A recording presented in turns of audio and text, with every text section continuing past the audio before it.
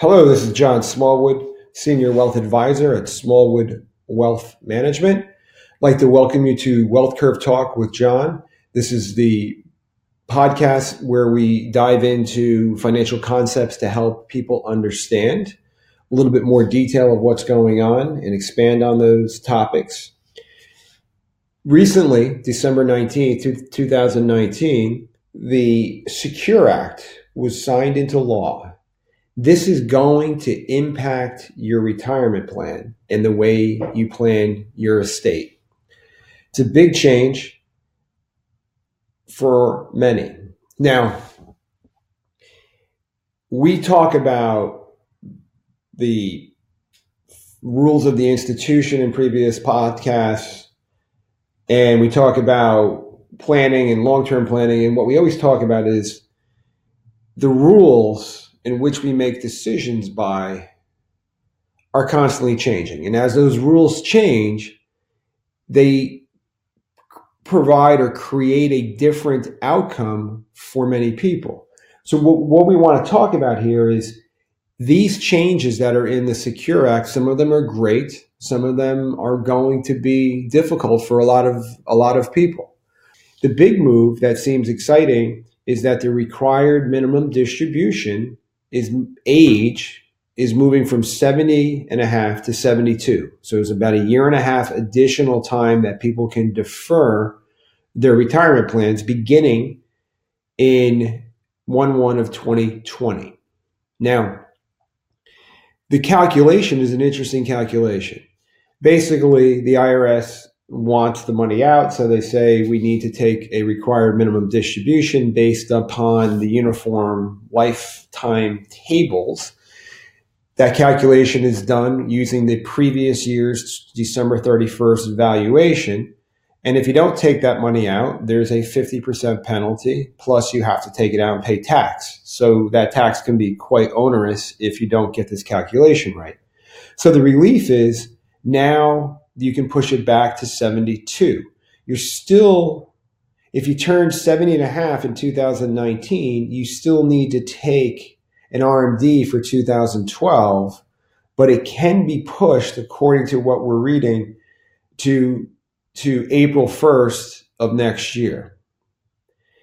The new law also says instead of December 31st of the year in which you turn 70 and a half, when this new law is in fact implemented, when you turn 72, the year in which you have 72, you have to April 1st of the following year to take that required minimum distribution.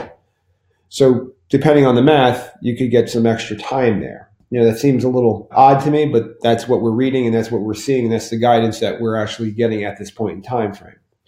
One of the things that I've been concerned about is that when you push the age back and you have the life expectancy distribution period tables, that's what you're basing the calculation on.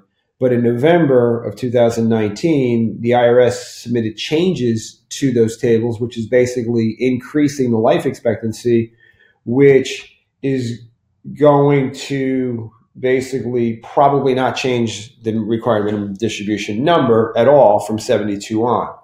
Our concern was when you move it back to 72, or you now have a shorter time frame, therefore the required minimum distributions might be greater. If that IRS table is adopted, it will probably not change the required minimum distributions all that much, except giving you an extra year and a half. One of the key things also that I saw is that you can continue to contribute to a retirement plan IRA after age 70 and a half, where now you really can't. So that's a nice benefit. The big problem that we see is that the concept of a stretch IRA or a decedent IRA has been basically lifted. The new law eliminates the possibility of a stretch IRA. Currently, if a non-spouse dies and you're the beneficiary of an IRA, that IRA would get rolled over into that person's named deceased IRA for the benefit of the beneficiary. Let's assume for a second it's a $100,000 IRA. and you're rolling it over to that person's name deceased for the benefit of you. And let's assume for a second that you're 50. Your required minimum distribution on that plan would be, based on being 50 and spreading it out over the life expectancy table. So the minimum distribution is quite low, 2.5%, maybe 3%. So in essence, you were able to continue the compounding of the tax deferral with very little withdrawal pressure. Now the change is they've gone back to a 10-year period. So starting in 2020, anybody dying in 2020, the inherited IRA will have to be collapsed over a 10-year period.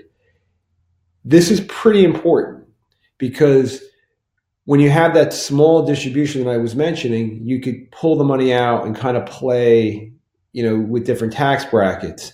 Now, if you inherit a large IRA, which we see many of these out there, where children will inherit large IRAs, it will then force that income out over a 10-year period and potentially push those beneficiaries into a much higher tax bracket and expose more to other factors that might impact their college planning or benefits, et cetera, et cetera. So it's pushing the money out to you faster, paying more taxes on that. And if you look at what's going on, we have more baby boomers ever, retiring with lots of IRA balances that are going to basically be inherited over, the next 20 years, pushing a lot of tax money into the IRS. What we're seeing is that the current stretch IRAs that are out there appear to be grandfathered, and anybody dying before December 31st of 2019 will have the ability to continue the lifetime stretch. The lifetime stretch was something that came in the middle 90s that I thought was fantastic because prior to that, it was a 5-year period. So this is a significant change. This is going to change the way people do their estate planning. It's going to change the way you should take distributions. You have to rethink your strategy to make sure that it's consistent with efficient planning, which efficient planning, in my opinion, is lower taxes, lower risk, lower fees and costs, increase retirement income, put more benefits and more protection around the wealth, and pass more to your family. If it doesn't do those 7 things, then you really shouldn't do it. But now we're being forced to increase taxes due to this law change for many people. A couple of interesting changes also for people that are employers, small businesses that are sponsoring retirement plans. The tax credit has increased for that. It looks like it's about $500 to, incentive to install a plan. Workers who have less than 1,000 hours typically have been, they've been excluded from retirement plans. This law allows people with less than 1,000 hours for the employer to be included in the employer plans. So this is something that you're, as a sponsor of a small retirement plan, it's going to change your calculations and your contributions. If you're doing a matching contribution and your workers under 1,000 hours are now included, it could dramatically increase the amount of match that you have. So this is a time to really look at your plan and understand how that's going to impact the corporate cash flows. The other big change, and this is really going to make Ken Fisher very angry, is the adoption of lifetime income products into a retirement plan. So the use of an annuity can be used and also can be portable. So the lifetime income benefits that can be derived with many products out there can now be compounded. And if the person wants to distribute it out to an IRA, they'll have the full right to do that. That product, up until this point could not be distributed as a product. It would have to be crashed, subject to, potential surrender charges, and you then lost your guaranteed income benefit. So the use of annuities in a retirement plan is now going to be something that people will have the ability to take a portion of these plan assets and generate guaranteed income. One of the biggest problems that we see in a retirement plan is that people do not have enough predictable income to cover a large portion of their expenses. Most of it's variable. This is an opportunity to capture and build and grow those sources so that when you retire, you take out that potential of running out of money in retirement, which would be one of the worst things possible, running out of cash flow, right? The portability of this, I think is really interesting. And it's something that I'm sure companies will have some ways to get their products out there, but it's going to open up a really interesting conversation as to how these are going to be brought into the plan, how you purchase them, how the person, how the companies fund them. It's a great opportunity to protect and grow a lot of that wealth that is in your retirement plan. Another change which affects 529s and the distributions from 529s, you're now able to take $10,000 out of your 529 annually and apply it to qualified student loan. Before that would be taxable and then you could apply it, but you wouldn't get, wasn't a tax-free exchange. Now it is. So that's really exciting.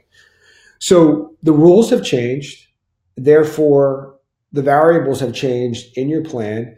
And now there are different levers putting pressure on your wealth in a different methodology than it was last Thursday. So the key that we want to focus on is what changes should we make? How should we understand the impact of this law? Should we change our distribution methodology? There's so many choices. There's so many ideas. So I encourage you to take advantage of talking to an advisor at Smallwood Wealth Management. Set up what we call, it's a 30-minute introduction call. We call it a wealth curve pressure identifier conversation. It's basically a no obligation conversation to understand what's going on in your plan, to understand where the financial pressures are, and develop strategies to potentially solve those problems. There's no obligation. We look forward to talking to you. If you're an existing client looking to this, the regular review is highly encouraged at all times, and we hope to see you soon. More of this as we get a clearer picture of the exact rule changes and when they're and how they will be implemented. We'll be back in discussing this with you. Thank you for listening, and please subscribe to the podcast, and most importantly, share it with people that you believe this could be of value. Thank you. Welcome to the end of the video. Smallwood Wealth Management is an investment advisor representative. The opinions expressed by Smallwood Wealth Management and guests on this show are their own. All statements and opinions expressed are based upon information considered reliable, although it should not be relied upon as such. Any statements or opinions are subject to change without notice. Information presented for this educational purposes only.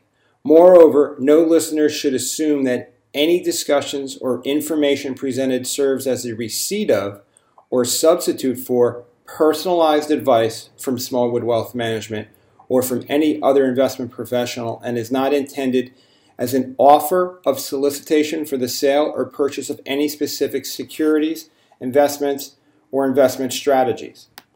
Smallwood Wealth Management is not a law firm or an accounting firm, and no portion of this presentation should be interpreted as legal, accounting, or tax advice.